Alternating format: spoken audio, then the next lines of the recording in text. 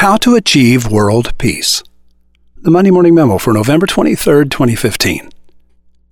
More than 500 people have seen the Earth from space, and 12 have walked on the moon. Most of these people came home strangely altered. Their families were the first to notice. In 1987, this strange phenomenon got a name. The overview effect refers to what happens when a person sees, firsthand, the Earth as a tiny, fragile ball of life hanging in the void, shielded and nourished by a paper-thin atmosphere. National boundaries vanish, the conflicts that divide people become less important, and the need to create a planetary society with the united will to protect this pale blue dot becomes obvious. Wikipedia. Indiana Beagle has been trying to tell me this for years. When I say something is unbelievable, he says, "Unbelievable? You want to hear unbelievable? 7 billion of us are crammed on a tiny speck of dust circling an 11,000-degree fireball as it shoots through a limitless vacuum at 52 times the speed of a rifle bullet, and no one ever thinks about it. That, my good wizard, is unbelievable." Indy opened last week's rabbit hole with a short passage from Kurt Vonnegut's Slaughterhouse-Five, in which Billy Pilgrim is talking to the Tralfamadorians. As you know, I am from a planet that has been engaged in senseless slaughter since the beginning of time. I myself have seen the bodies of schoolgirls who were boiled alive in a water tower by my own countrymen, who were proud of fighting pure evil at the time.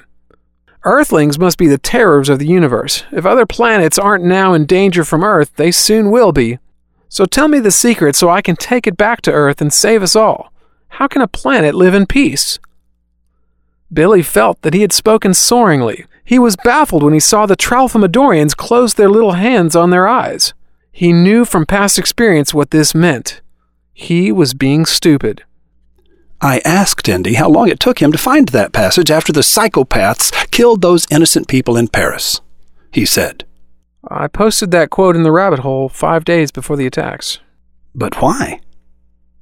Indy said, David Farland, another science fiction writer, once wrote, "Men who believe themselves to be good, who do not search their own souls, often commit the worst atrocities. A man who sees himself as evil will restrain himself. It is only when we do evil in the belief that we do good that we pursue it wholeheartedly." "Indy, I'm not sure what you're trying to say." He looked down and tried to change the subject. I wouldn't let him.